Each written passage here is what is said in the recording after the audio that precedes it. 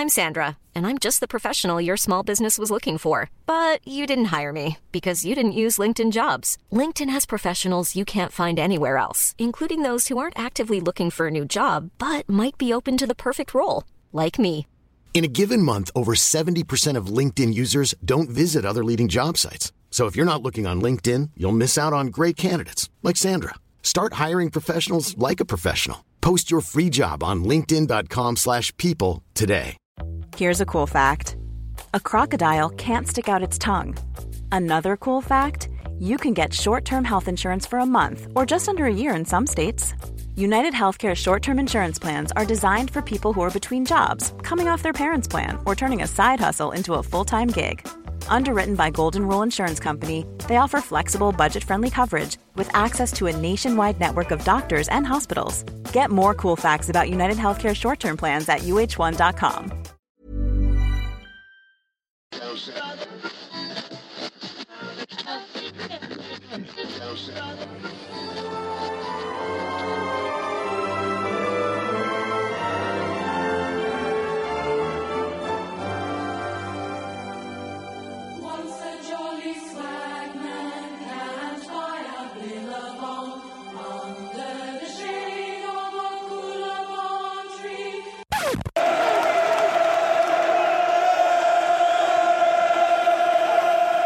Hello, dear listeners. My name is Nick Hart.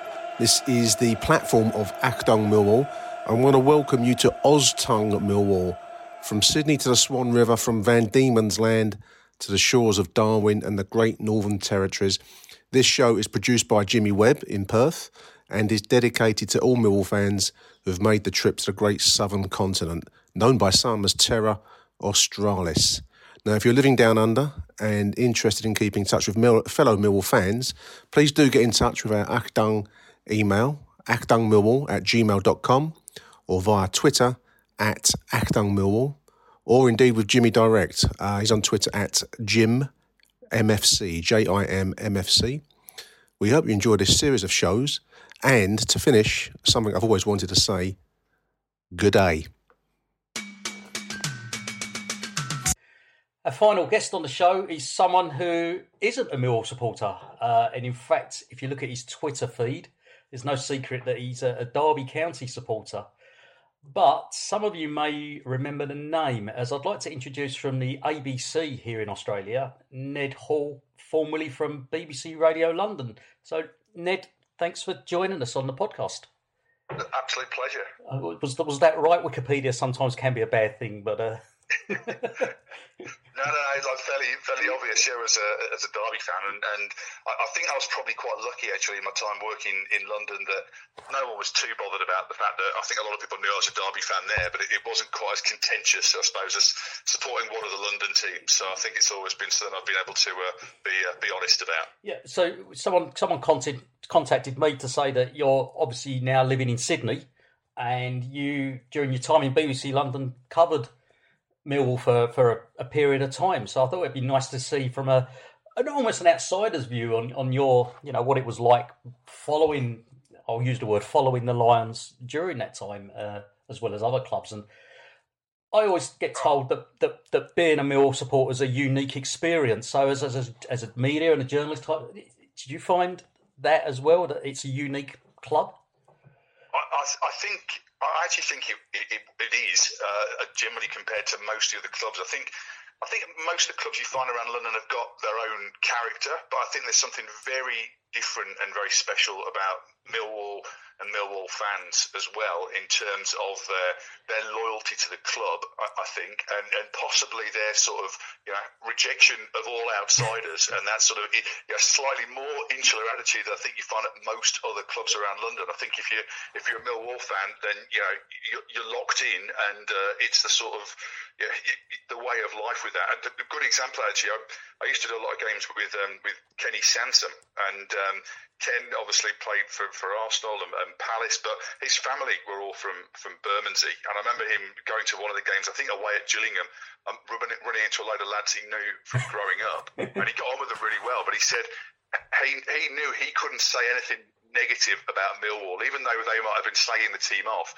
He knew that he was in that position where he couldn't really be as critical as they were, because people are still very protective of the club, even when they've not been playing well. Did you? I mean, this is quite interesting stuff, because do you find with your co-commentators who are normally ex-professional players that they have to be careful of what they say because they're scared, or not scared, but the repercussions could come and bite them a bit later on down the line? Or do you find that most co-commentators normally do speak their mind? I think most people, when they're on air, will speak their mind, and I think it's that balance about not being, overly critical and overly negative, or at least saying why you're saying something. Though if someone's playing really badly, you'll at least explain the reasoning behind it. But I think there certainly was. I think you sort of want to be critical in the right way, put it that way, and not permanently negative about something. And I think particularly with certain, I think English football fans, and this is a difference if you're living in Australia, I think people are far more passionate about their teams and are far more likely to pull you up for it if you're critical in this day and age. To be fair as well, I was, that was pre-Twitter and pre a lot of the social media age then as well, so people couldn't probably track you down quite as easily online to give you a mouthful over the keyboard as they can do these days. So your covering of Millwall for BBC London started around about the year 2000? Was it? You think? Yeah, I joined BBC London around that time then, and look, I think I joined at the tail end of when one of the football deals that they'd lost out on a lot of the Premier League clubs. So they'd invested heavily, I think, in a lot of the sides who weren't in the Premier League at that time and got good relationships with them. And so they'd got a good relationship with Millwall. And I think, over the years, various different community events and different people at the club, they'd always got on very well with them. And so I think that was one of the good reasons why we got on board with Millwall, and obviously getting promoted in that 2000-2001 season as well, going up around that time, and being such a good team. I think that was one of the things that really helped in terms of getting a lot more people behind them, because I think Millwall games were always very exciting. And it was a really good team around then as well. I mean, when I was when we talked about having a chat, and I was thinking, refresh my memory about the teams, thinking I knew most of the players, and literally it all came flooding back straight away. What a good team, and what exciting players there were in that era. That 2000-2001 season where, as you say, we won the old Division 2, Mark McGee manager there, and that was really when you had players like Tim Cahill that was probably almost at their peak there, and Neil Harris was banging goals in, Stephen Reid, Paul Ifor. I mean, it was certainly a team that people remember. Tony Warner in goal as well. A lot of people have said that season was one of their favourite seasons, and then to obviously go up into Division 1, which the following year we nearly made it into the Premier League, if you remember, but we lost out to Birmingham City in the playoffs. So it was certainly two very good years. And I think you've just gone through the players there. I think what was great about that side, and I think that's probably one of the managerial highlights of Mark McGee's career as well, the football they were playing, the way they approached the game, the overall, I suppose, the balance that side had with those named players there as well. Tony Warner, great goalkeeper, solid centre-halves who basically were old-fashioned centre-halves, and the likes of Dyche and Nethercott playing alongside each other for most of the time. You mentioned Timmy Cahill, and there was Neil Harris and Claridge and Sadley when they were there. It's a really good team, and I used to get a lot of enjoyment about going to watch them. Like they weren't a dull, grinding side. They'd go out there, they'd entertain, and they had good attacking footballers. So the atmosphere in those days at the Den as well was superb. So it was a really, really nice period to have been covering their games.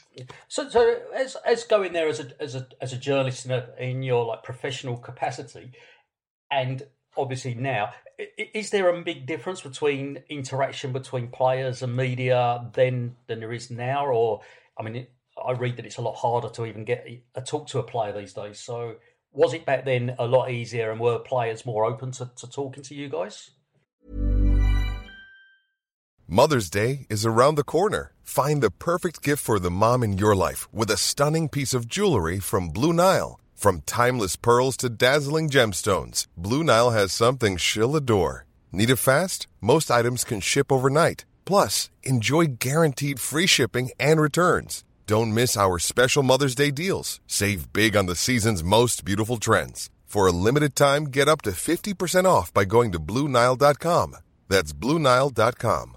Hiring for your small business? If you're not looking for professionals on LinkedIn, you're looking in the wrong place. That's like looking for your car keys in a fish tank. LinkedIn helps you hire professionals you can't find anywhere else, even those who aren't actively searching for a new job but might be open to the perfect role. In a given month, over 70% of LinkedIn users don't even visit other leading job sites. So start looking in the right place. With LinkedIn, you can hire professionals like a professional. Post your free job on linkedin.com/people today. Wow. Nice. Yeah. What you're hearing are the sounds of people everywhere putting on Bombas socks, underwear, and T-shirts made from absurdly soft materials that feel like plush clouds. Yeah, that plush. And the best part? For every item you purchase, Bombas donates another to someone facing homelessness. Bombas. Big comfort for everyone. Go to bombas.com/ACAST and use code ACAST for 20% off your first purchase. That's bombas.com/ACAST. Code ACAST. I think they were, and I think, it was interesting the way a lot of different clubs set things up. I remember back then going down to Millwall, you used to have to sort of wander down to the training ground and hang around whilst they were training and almost grab players as they were coming off. Whereas a lot of clubs now, just the way it works, you literally go down to training ground, they'll stick you in a room somewhere and you'll be waiting there and you don't get near the players, which is a real shame because there was, again, great talkers and great characters in that era as well. And you wonder whether some of these people would have come across in the same way in this day and age if you're not letting them go out and just have a chat and just be themselves and talking to the media. But most of that side then were all good talent, good for a chat, and always used to give you something as well, which is a shame now that you don't get that option time to go and just sit down and talk to the players. I mean, it's maybe slightly different in Australia with a smaller league that's sort of crying out for a bit of publicity. But even examples I've had from this year of going out to clubs in Sydney, and I know the people at the clubs pretty well, but somehow you're almost kept at your distance from the players, which is a bit of a shame because again they're all fine if you actually get down to talk to them, put a microphone on them. They're all generally pretty happy to have a chat. Yeah, and you mentioned they're like living in Sydney and. You also do a podcast, the Fighting Talk, or the boot room, isn't it? Sorry, on the ABC Grandstand podcast. So yes, it must be quite tough to do podcasts at the moment. It's very tough. I've been locked up for the best part of 3 weeks since going away overseas, and my wife then coming back a week after me. So we've been homebound for that time. And my friend Chris Glassick, who's a Sunderland fan, he's been in work but now on leave as well. So we've been finding it a bit hard to actually get in a place where we can actually record things properly. So we've had it on ice for a couple of weeks. And, yeah, it's pretty difficult to actually get anything done properly these days. So when you talk about the football scene over in Sydney, is that with Sydney FC and and Western Sydney Wanderers in the A-League, or do you go around looking at all the NPL, New South Wales NPL teams as well? Look, I do tend to just do the A-League because of the fact that I suppose when one of the things you have with working in sports media is you're generally working weekends anyway, so I don't tend to get a lot of other time away from that to go out and just check out other games, which is a shame because it's a really vibrant scene, I think, below the A-League level, which is something that people have struggled for over here is because of the ethnic background in a lot of these clubs that you got, your Serbian clubs, your Croatian clubs, your Greek clubs in Melbourne, that they tried to sort of move that away from the game, but I think they've lost a lot of their original supporters and background, and these clubs are still very well supported and very strong all around the country. And it's a shame they haven't really managed to capture that passion and get it into the A-League quite the same way. I mean, some of the Sydney derbies, going back a few years, were superb occasions. They were fantastic. They'd get huge crowds, great atmosphere as well, noise all the way through them. But yeah, they really need to, I think, to sort of get that NPL sort of passion for the game where people are just there for the love of it rather than some of the stuff you get in the A-League now. Yeah, and it's the same over in Perth here. We've got teams that are, we've got teams like Inglewood United that used to be called Inglewood Kiev. Perth Soccer Club used to be Perth Italia. So, again, the ethnic background of some of these clubs. But when you go to these places, it's still very strong and it's still good. So everyone's really missing that live football Saturday afternoon, 3:00, watching a game of some description. So, A-League then, what's it looks like it could be becoming a bit messy over the next few months now. With obviously Perth Glory have basically put all their players on notice, haven't they? Other teams have as well. The television deal, looking very dubious. What do you reckon on the A-League future? Look, funny enough, I'm actually not that pessimistic about it, because I think there's bigger underlying problems in Australia with the sporting landscape and everything else. And I think Fox Sports, who are the major bankrollers of a lot of Australian sports for a long time now, financially they're really struggling, and they were struggling before the whole coronavirus issue came up. And they were looking to cut back in so many areas. They cut back a lot of their football commentary staff as well, and scaled back a lot going into this season. So I think they were almost looking for a bit of a way out themselves. And I don't think they were giving the game an awful lot of support, just the way they've been looking after it the past few years. And the big difference in Australia compared to, say, in England and most of the European countries is football isn't the dominant code in terms of what's shown on TV, despite the fact that more people play it than any other sport. It still struggles for airtime. It struggles for a bit of space in the media. So I honestly think it might do the game some good that somebody else may come in. And I know everyone keeps looking to Optus, who are obviously a pay TV channel they've got there, which has got the Premier League on now, that they might become the home of football. They've done a really good job in their coverage of the Premier League, the actual shows they do, the people they have on there. Have it on there and on a terrestrial channel. I think it could actually work out for the better in the long run. I think it's going to be a big spell of difficulty, but I think they might have to rely on overseas and digging into the coffers of FIFA a little bit to help them out in the short term. But I honestly think it's a good chance for them to start again and maybe even look at putting the second division in place, because at the moment, with just 11 professional teams in this country and then one more to come in from next season, whenever that actually is, I actually think that they might have the opportunity to restructure the game without Fox Sports being the only funder of the competition. So, look, I'm maybe being sort of looking at it a bit more optimistically than I should be, but I'm quite confident that they can come out of this and actually restructure the game and be okay with it long run. And so let's go back to the English game now, and obviously living over here, big time differences. How do you keep up to date with football in the UK and your Derby County as well? It's been really hard, and in fact, over this year, I've watched fewer games than I've watched for a long time. Mostly because of how badly we've been doing. But in the past, you can generally get online and stream them. They've been on through the pay TV subscriptions and get it on the laptop basically and sit and watch them on there, which is generally what I've always had to do. But a lot of the time then as well, you're not getting every single game being streamed on that all the time. And so my wife understands to a degree, but not quite to the full extent. So I'm not watching them all the time. But luckily I've got very passionate supporting family back at home as well. So I generally find that as soon as I'm awake, that I've got floods of messages filling me on everything if I've not sat up to watch a match. So it's always tricky with that time difference, because you've got to sort of make the call to say, do I want to be getting up at 3 o'clock in the morning to sit and watch a game where I'm not particularly fancying our chances? So and this year's been tough. I've actually been quite happy with this year, but the last couple of years for me has been I'll press the red button and watch it at some point, and then you wake up in the morning, see the score, and you go, I'll delete it, I won't even bother. That's exactly it. It's been tricky, and I think obviously the interesting thing is that I think I don't think we're too far off playing Millwall again at some point this year. I think we've done pretty poorly against Millwall this season. I know you came and beat us at Derby earlier on, which was disappointing for us, but I think you're doing a lot better than we have been doing this year, and so it's good to see Millwall in the right half of the table this season. Yeah, it certainly makes a change, and it is nice. It's nice knowing. I mean, even I still work out: are we safe from relegation? And I think most Millwall supporters, that's the first thing they work out is: are we going down? Have we got enough points? So while you were at BBC London and covering Millwall, did you have any memorable moments? Watching the Lions play.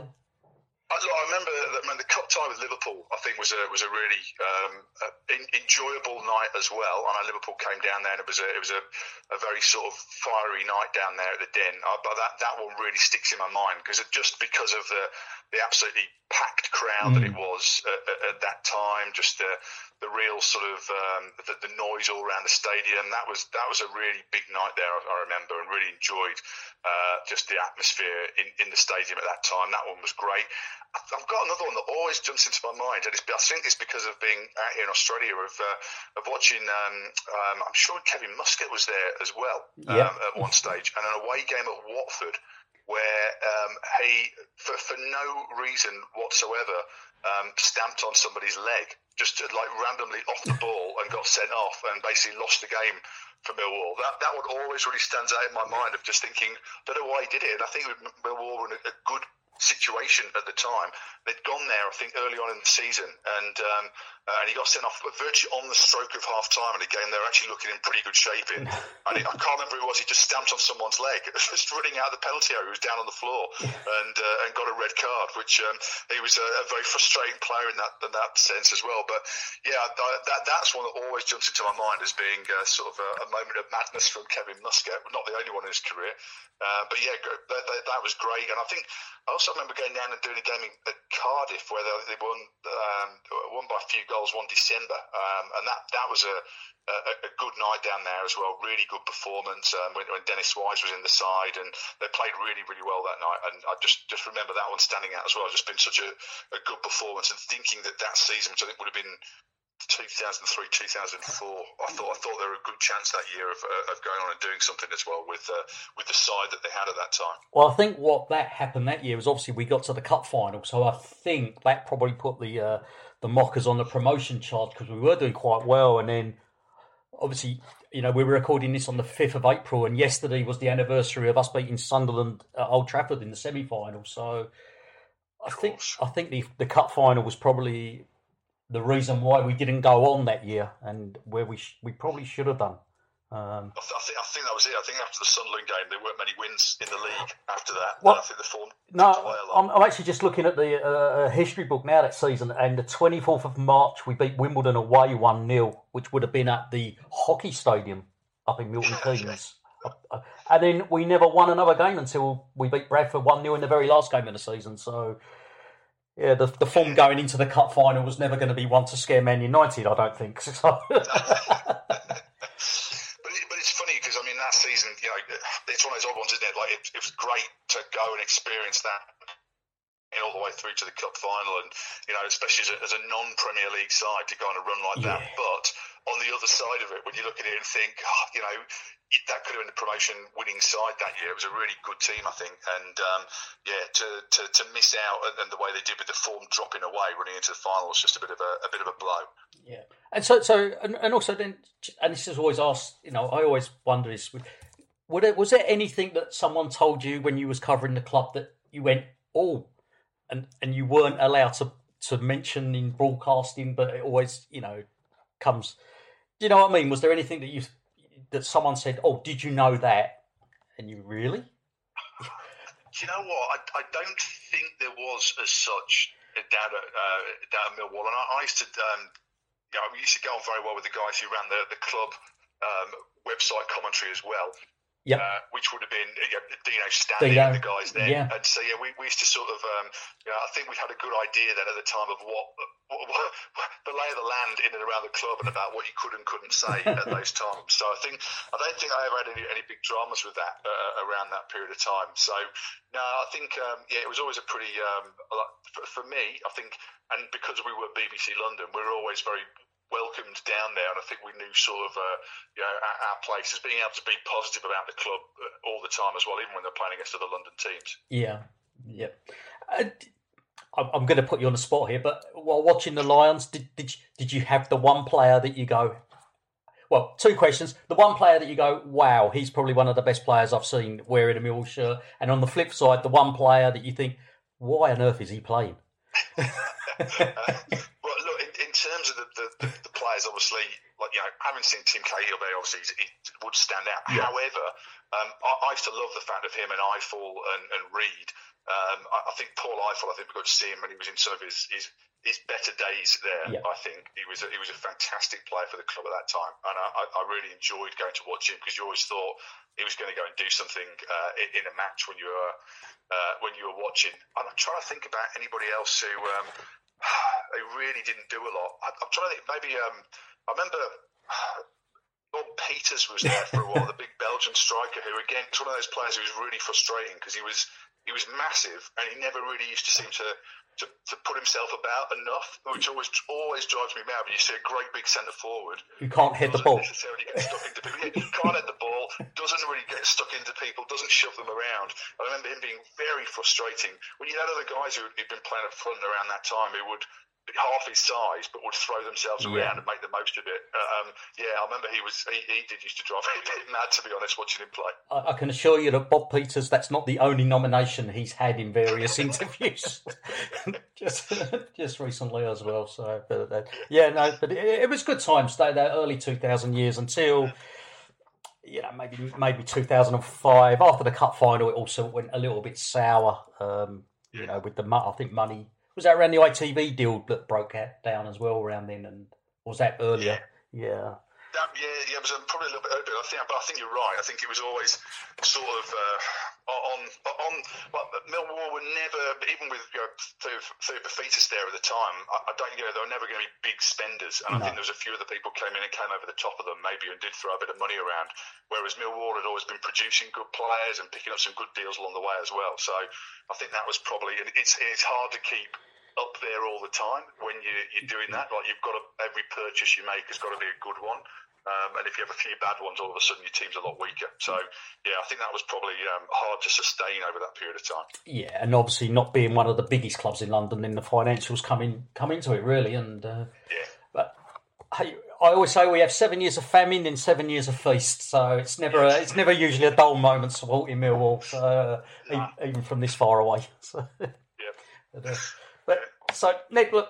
Just thanks for taking time out in your schedule, and I know yesterday you were saying you were doing reruns of cricket commentaries on the radio and things like that, and it was good to get an England win on the radio for a change. And exactly. Well, it's not deliberate scheduling really, but there's been Australian defeats played at the moment, and there might have been if I wasn't scheduling them. But as long as it's England wins as well, there'll be a few more of those to come, hopefully in the next couple of weeks. Glad to hear it. I'll listen out even more for them. So again, thanks for your time. Thanks. It's been really great talking to a professional. I can stop shaking now as the amateur of this conversation. And mate,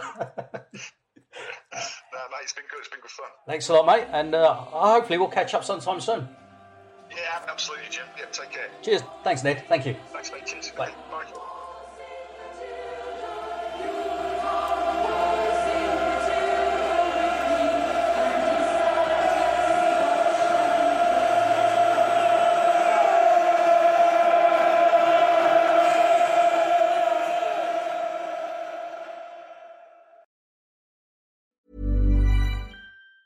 Hi, I'm Daniel, founder of Pretty Litter. Did you know cats tend to hide symptoms of sickness and pain? I learned this the hard way after losing my cat, Gingy. So I created Pretty Litter, a health monitoring litter that helps detect early signs of illness by changing colors, saving you money and potentially your cat's life. Pretty Litter is veterinarian developed, and it's the easiest way to keep tabs on your fur baby's health right at home. Go to prettylitter.com and use code ACAST for 20% off your first order and a free cat toy. Terms and conditions apply. See site for details. Even when we're on a budget, we still deserve nice things. Quince is a place to scoop up stunning high-end goods for 50 to 80% less than similar brands. They have buttery soft cashmere sweaters starting at $50, luxurious Italian leather bags, and so much more. Plus, Quince only works with factories that use safe, ethical, and responsible manufacturing. Get the high-end goods you'll love without the high price tag with Quince. Go to quince.com/style for free shipping and 365-day returns.